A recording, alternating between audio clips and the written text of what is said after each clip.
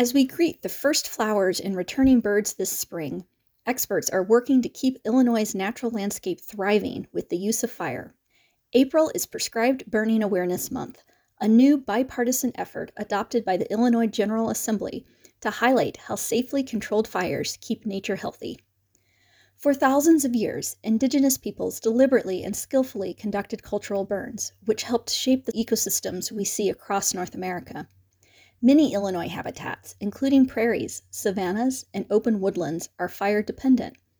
Fire allows for new growth to break through and nutrients to enrich the soil below.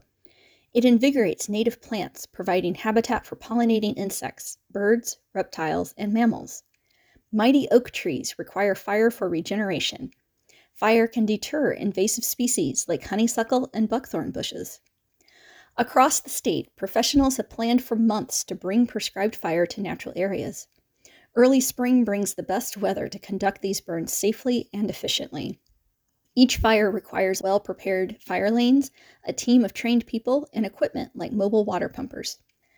Public agencies like the Illinois Department of Natural Resources and the U.S. Forest Service, local park and forest preserve districts, and nonprofit organizations like the Nature Conservancy work collaboratively across the state each year to conduct prescribed fires.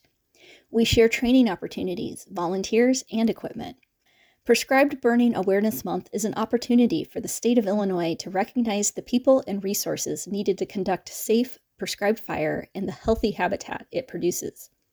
I'm Elizabeth Bach, and that's my perspective.